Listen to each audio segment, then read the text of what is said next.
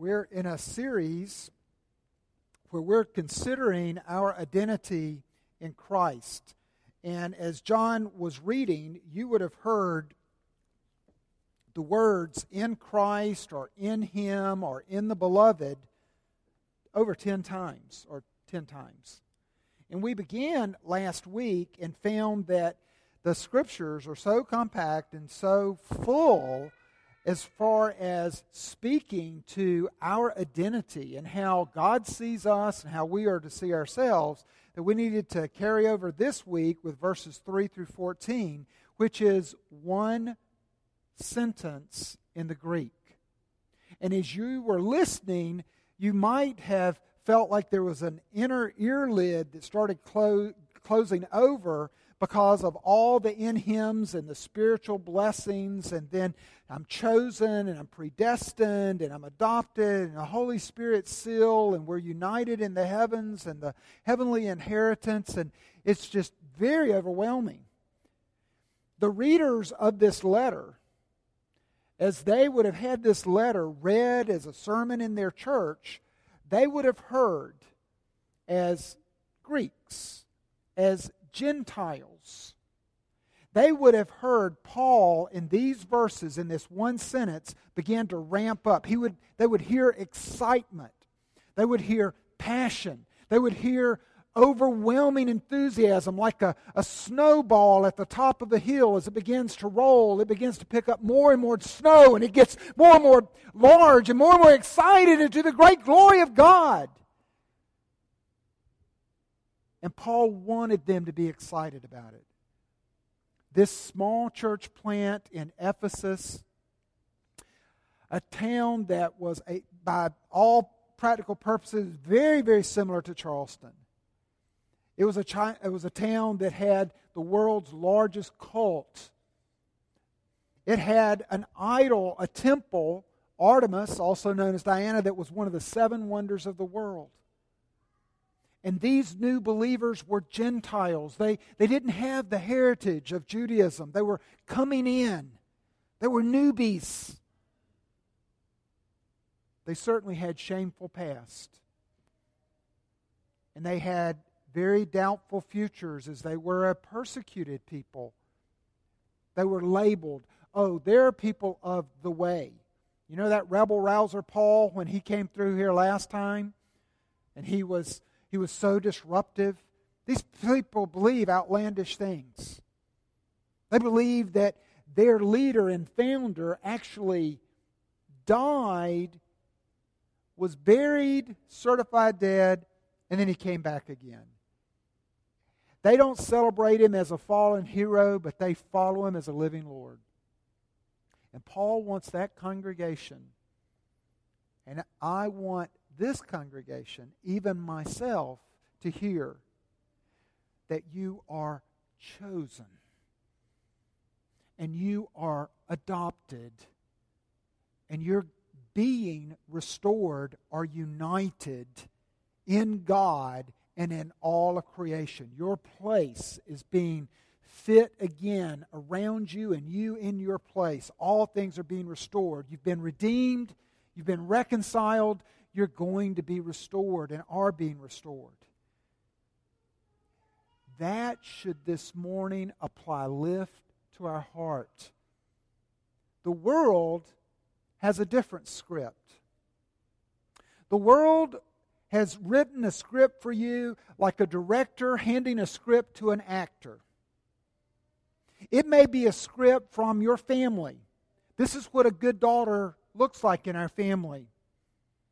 This is what we want our sons to be like.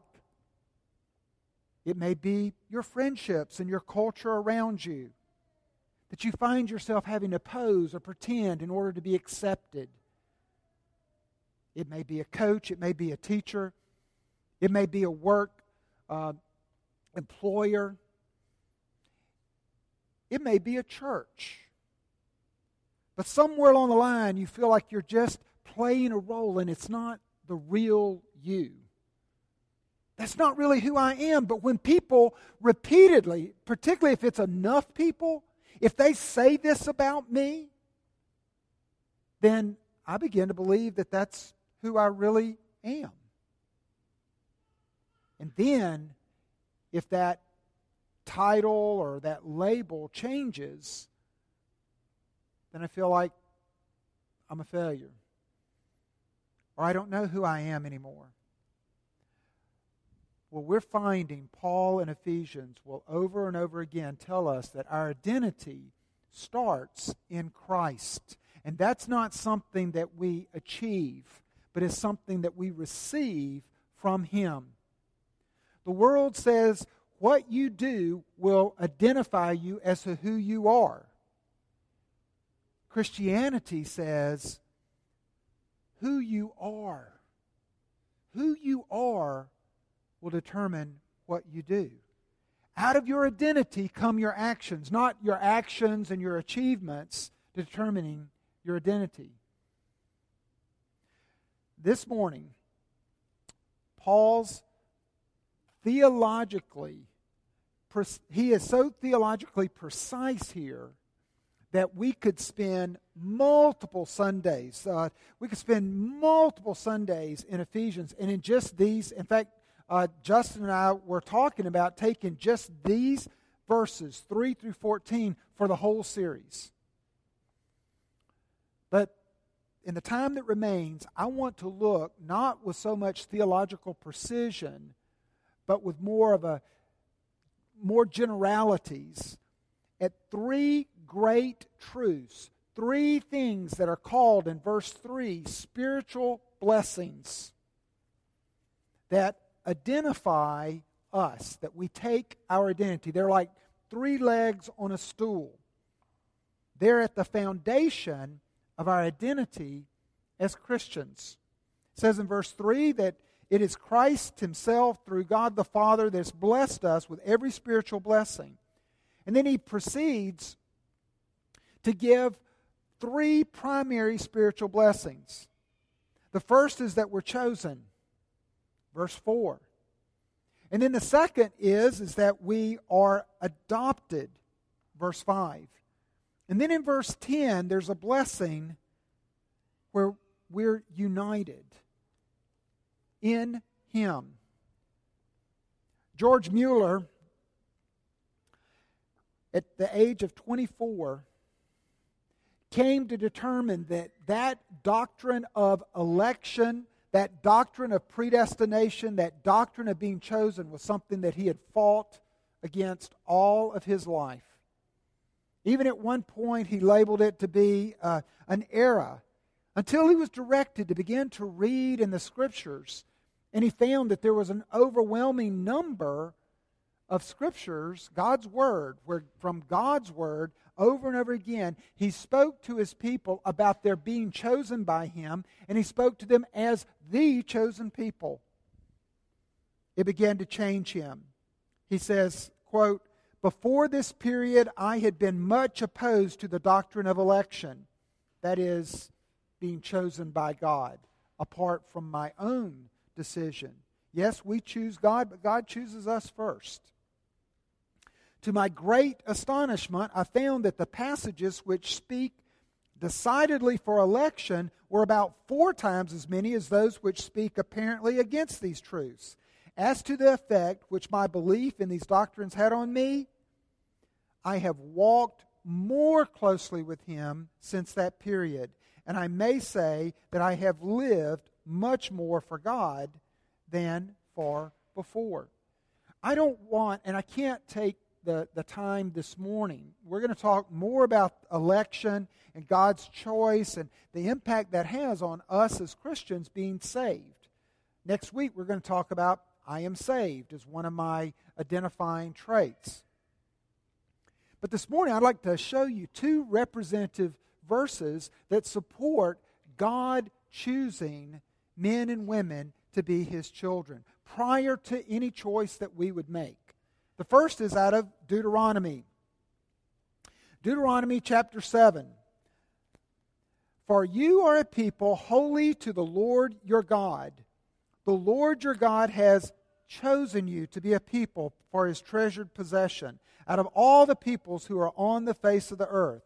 It was not because you were more in number than any other people that the Lord set his love on you and chose you, for you are the fewest of all peoples. But it is because the Lord loves you and is keeping the oath that he swore to your fathers. Note two things before I leave this verse. Number one, there is no condition of God choosing Israel to be his people. He came to this race of people and he didn't choose them because they merited his love and his favor, that they either deserved it or earned it. Number two, God was motivated to do this, and the motivation was his love, that the Lord set his love on you and chose you. Let's look at the New Testament, 1 Corinthians chapter 1, verse 26 through 30. Consider your calling, brothers. Not many of you were wise according to worldly standards. Not many were powerful. Not many were of noble birth. Now, what he's doing now is he's talking in this letter to the Gentiles. He's not talking to the nation of Israel. He's not talking to a race or a large group. He's talking to an individual. He's talking to someone that's always been outside of Israel's history and relationship with God. He's talking to those that are far removed from Israel. But God chose what is foolish in the world to shame the wise. God chose what is weak to shame the strong. God chose what is low and despised in the world, even things that are not, to bring to nothing things that are, so that no human being might boast in the presence of God. He is the source of your life in Christ Jesus. Again, did you see those two patterns? The pattern of the theme where, again, God chose the individual not by race. And oh, how that rankled the Pharisees. Whenever he says in verse 9, making known to us the mystery of his will according to his purpose, that was the great mystery that confronted Paul, a former Pharisee, was that the mystery always before the Jews had been this ancient covenant promise that God had made. And he said to Abram, you will not only father a nation, but you'll be the father of many nations. And then we see the nation of Israel for all of those years. But when would the other nations be grafted in? And how would they come in? Well, we know that they would be adopted in. And Paul says the great revealing of the mystery is that God not only chose a nation, but he chose individuals apart from the nation. He not only chose people that were good, he chose people that were shameful. There's no condition that is met. Now, I've got to leave this, but there's a verse that I don't have a slide for. It's Isaiah 64, verses 7 and 8. And it provides an illustration. Isaiah the prophet says this, there's no one who calls upon your name, verse 7 of Isaiah 64, who rouses himself to take hold of you. In other words, he's saying, there's nobody seeking after God. We seek ourselves as God. I seek self-reliance, but I'm not seeking reliance on God. I'm not seeking God as God. In verse 8, but now, O Lord, you are our Father. He says there comes a point that there's a change of a relationship. We weren't seeking you, but now you've become our Father. What's happened? He chose them. He sought them out. He wouldn't let them go. We are the clay, and you are the potter. We are the work of your hand. That's not just a throwaway comment. That's not just poetry. That's an illustration, which is a window to understanding what Isaiah is saying. And what he's saying is, I loved you when you were just like a big lump of clay. I didn't love you because you were already a beautiful pot. I loved you unconditionally. I, the potter, would give you beauty. I chose this batch of clay apart from whatever it was or would ever be except in me. Unconditionally. Now again, It's Sunday morning, and you appear to be a little bit sleepy to me. But Paul is starting out here by saying this, and he's getting excited. He's saying, if God chose me without condition, then what does that mean? If God chose me without condition, then that means there is no condition in which He's going to unchoose me. God has loved me, and it's not a love that I've got to earn or deserve or even try to keep Him happy with. I can just be. My identity is that I am chosen. And not only am I chosen, but I'm chosen out of His love. The Apostle Paul says repeatedly, he says in verse 6, for instance, to the praise of His glorious grace. And then you look to verse 12, to the praise of His glory. And then verse 14, to the praise of His glory. What is he saying? What's the praise of His glory? That He should love us. Our hearts, when we understand and grasp the election, the action of God choosing us, praise to Him should begin to arise. It begins to arise when you look in verse 6, and it says, to the praise of His glorious grace, with which He has blessed us in the Beloved. In Him we have redemption through His blood, the forgiveness of our trespasses, according to the riches of His grace. Just to unpack that. Redemption you shouldn't be thinking about those of us who are old enough to remember green stamps. You used to collect these green stamps from certain purchases, like from the grocer. And then when you got enough, you would fill, I can remember as a little kid putting all these green stamps in the green stamp book. And then over a period of time when we filled up so many books, we could go to the Redemption Center. It was a green stamp store. And along the walls, they had toys for small children, which I might say they put particularly up front. They might have small appliances, or they might be a few larger items. But you could take your green stamp books, these sticky little green stickers that you stuck slobber and all into the book, you could just take it to them, and you could then go and get your toy.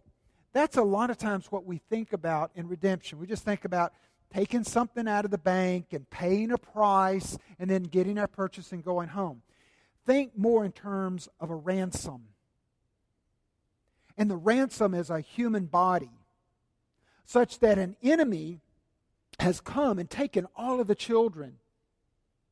And he has taken all of these children and he's warehoused them. And then there's a king. And he comes and he faces the enemy and he says, I want those children. They're my children. I have chosen those children. They're going to be my sons and daughters. And the enemy says, you must redeem them. You must ransom them. Well, what do you want? I want you. I will give them all to you, but you stay. All of these that I'm going to kill systematically and execute, I'll give to you, but I'm going to execute you. It's the redemption, and at that point, the king, we see his face is Jesus Christ. And Jesus Christ says, I'll stay. I never thought that it would be any less than the price of my blood. And God the Father looks at that king and he says, that's the beloved. That's the thing that I love. That's the boy that I love the most. Do you doubt my love for you? If the one I love the most, I will give in order to get your love and for you to experience my love? What's your heart doing right now? There was a price to pay for you to be chosen, but he chose you out of love without any reluctance. And then on top of that, what does he do? He calls you his child. He adopts you. We see in verse 5 that he predestined us for adoption. Now, Roman law and custom was this, that if there was an unwanted child that was born, Could be a physical deformity, a mental illness, an unwanted gender, or just an inconvenience, another mouth to feed, or maybe a baby born illegitimately. Then that baby could be put out on the street. And any person coming along to see that infant or that small child could take that child. Many young girls would be brought into sex trafficking. They would be prostituted. Many young boys were enslaved and treated, they were treated as servants and enslaved. Christians began to come along, and they began to take any and every child they could find into their home. And in taking them into their home, they took them into their family. And Christians, during this time that Paul is writing the letter, did not treat them as foster children, but they adopted them, and they gave them their name. And Roman law said that if you adopt a child, there's no difference as far as the inheritance is concerned. There's no difference between the adopted child and the natural-born child. The Christian was way ahead. They understood from the teaching of Paul that all that was spiritually true about adoption can be applied and practiced in real life.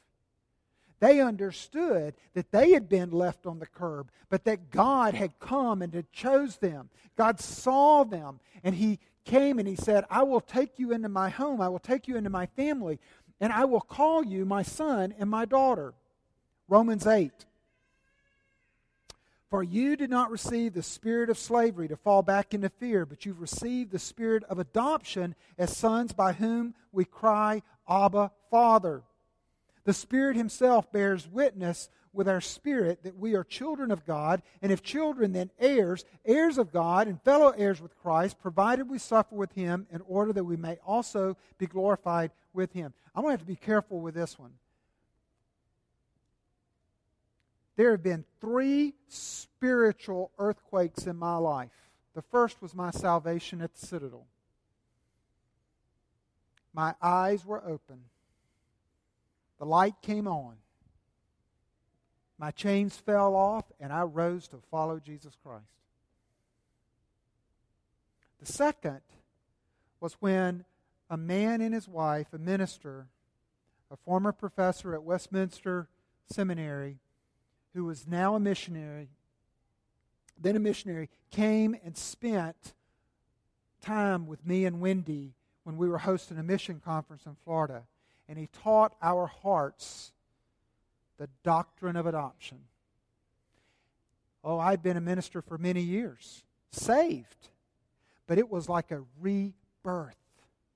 I knew intellectually that I was a son, but I'd never hooked my heart into the fact that I was a chosen child of God forever. That there is equality. I am not Christ, but Christ, the older brother, over and over again through the power and the representation of the Holy Spirit, speaks to my heart as an older, natural-born child of God, as it were, to me, fearful adopted son. Am I really a son? Am I really a son? He says, you're really a son. You're really my brother. We staying with Romans 8 for just a minute.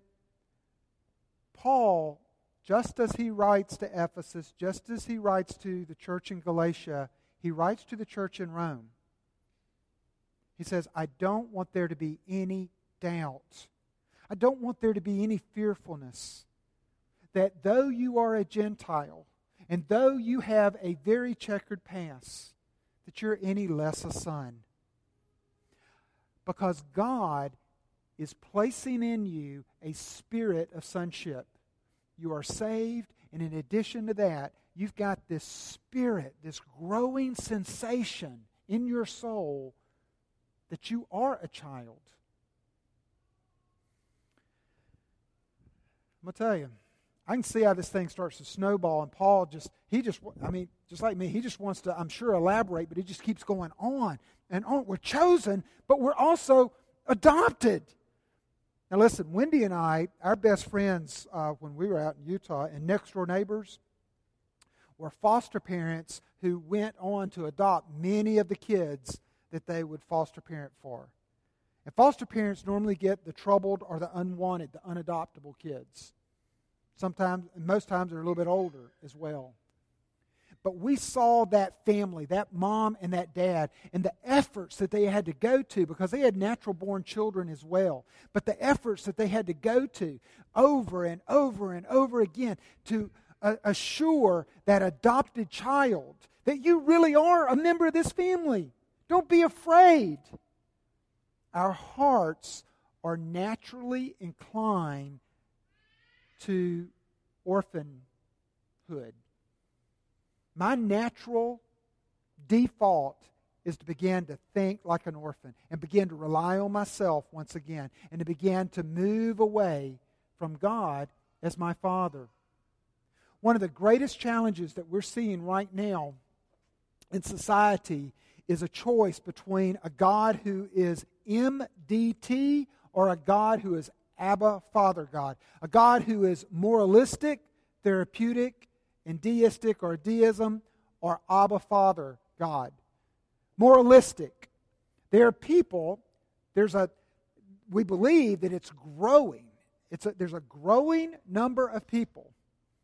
And we think that it began in the church. We think that it began as far back as Sunday school literature for small children that begins to teach that God is moralistic. He's an authority of good. He's an authority of morality. He's authority of this is good and this is bad.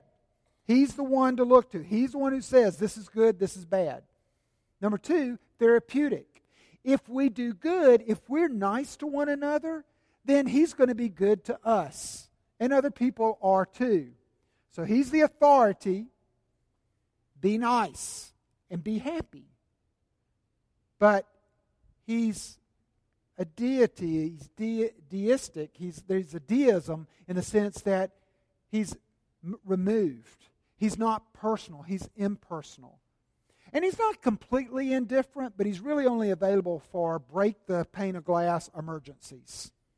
Do you see what's happening? That's not a Father. And that begins to allow our heart, once again, to feel on its own orphanhood to say, you know what, I got a daddy, but I really have to depend upon myself. And I can only look to God to just give me a bunch of rules and regulations. And I know if I obey the rules and regulations, I can expect people to be nice to me and God to be nice to me. But you know, He's just really not involved or active in my life. And Paul would have none of that. He would say, that is not what you want your identity to be. You are a chosen people, and your identity is an adopted people. John Eldredge, in his book, Killing Lions, he has Killing Lions is a dialogue between his son, Sam, and himself. And John Eldredge is speaking to his son in this dialogue about how important it is to find your identity in God and to find validation in God. And listen to this. We must ask God what He thinks of us. That famished craving for love and validation must be spoken to us in a defining way. This is one of the places where Christianity really shines. God steps into the picture to help us on a firmer foundation than the scripts that we've bought into. He tells us to put off the old man and put on the new. He calls us His sons. He assures us that we are deeply loved and chosen. Let those facts sink into your heart, and it will set you free. Really, spend a single day holding on to this. I am a son of the living God. I am chosen. I am deeply loved. You will feel things shifting deep inside. This sounds so simple, but it will revolutionize your life. Ask God for this validation. I am chosen. I am dearly loved. I'm a son or a daughter. That begins to validate me and validate my identity. It grounds me, it secures me, and it frees me from trying to find my identity even in the mouths of others and what they say about me or to me. This ground will not shift, and it's found when Abba Father tells you that because He cares. Lastly, notice that Paul tells us that we have a spiritual blessing in verse 10. He says, as a plan for the fullness of time to unite all things in Him, things in heaven and things on earth. John Calvin says about this passage this: the meaning appears to me to be that out of Christ all things were disordered. In other words, they're not united. Remember last week we spoke about we're either out of Christ or we're in Christ. We're either in Adam or we're in Christ. And he said when we're in Adam and we're out of Christ, things are out of order. And that through Him they have been restored to order. And truly, out of Christ, what can we perceive in the world but mere ruins? We are alienated from God by sin. And how can we but present a broken and shattered aspect? Formed into one body, we're united to God and closely connected with each other. We are brought into actual unity by Christ alone. What Paul does is Paul is saying is that the word for unity is to gather together and to set in order. That's the word for unity. And he says, we were chosen in the past before the very worlds were created. Before you and your clay were formed, you were chosen. And you were chosen to be sons and daughters and bearing a family likeness, holy, blameless, all in Christ, living for Him. And he says, and in the future, what we're going to see is that you're united, Gentile with Jew, black with white, male with female. You're going to be united in community. But now he reaches to something in the future that's even bigger and more cosmic. He says, you are and you will be united with all of creation. With all of creation on earth, which is going to be restored, and in heaven. John Calvin gives an illustration. He gives the illustration of a house in repair. He says, in heaven, it's as if all of the angel hosts that serve God there, all the angel hosts that has never sinned, that they're a part of that house that has never suffered decay or ruin. It never needs repair.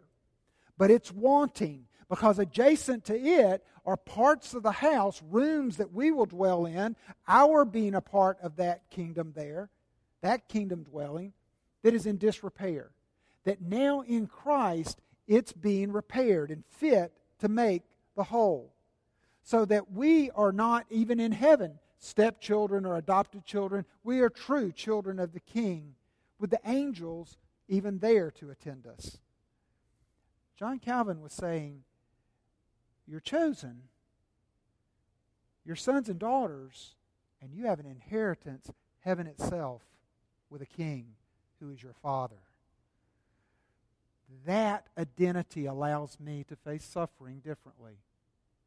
That identity allows me, that promised inheritance, allows me to face things that are lost or taken away differently.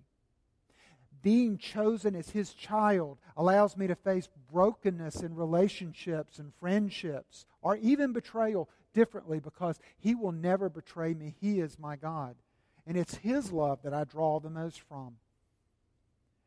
Being chosen in that without condition or merit, when I'm at my most sinful, shameful worst, I can still say, I was chosen. I didn't choose me. And there's no reason He should have chosen me.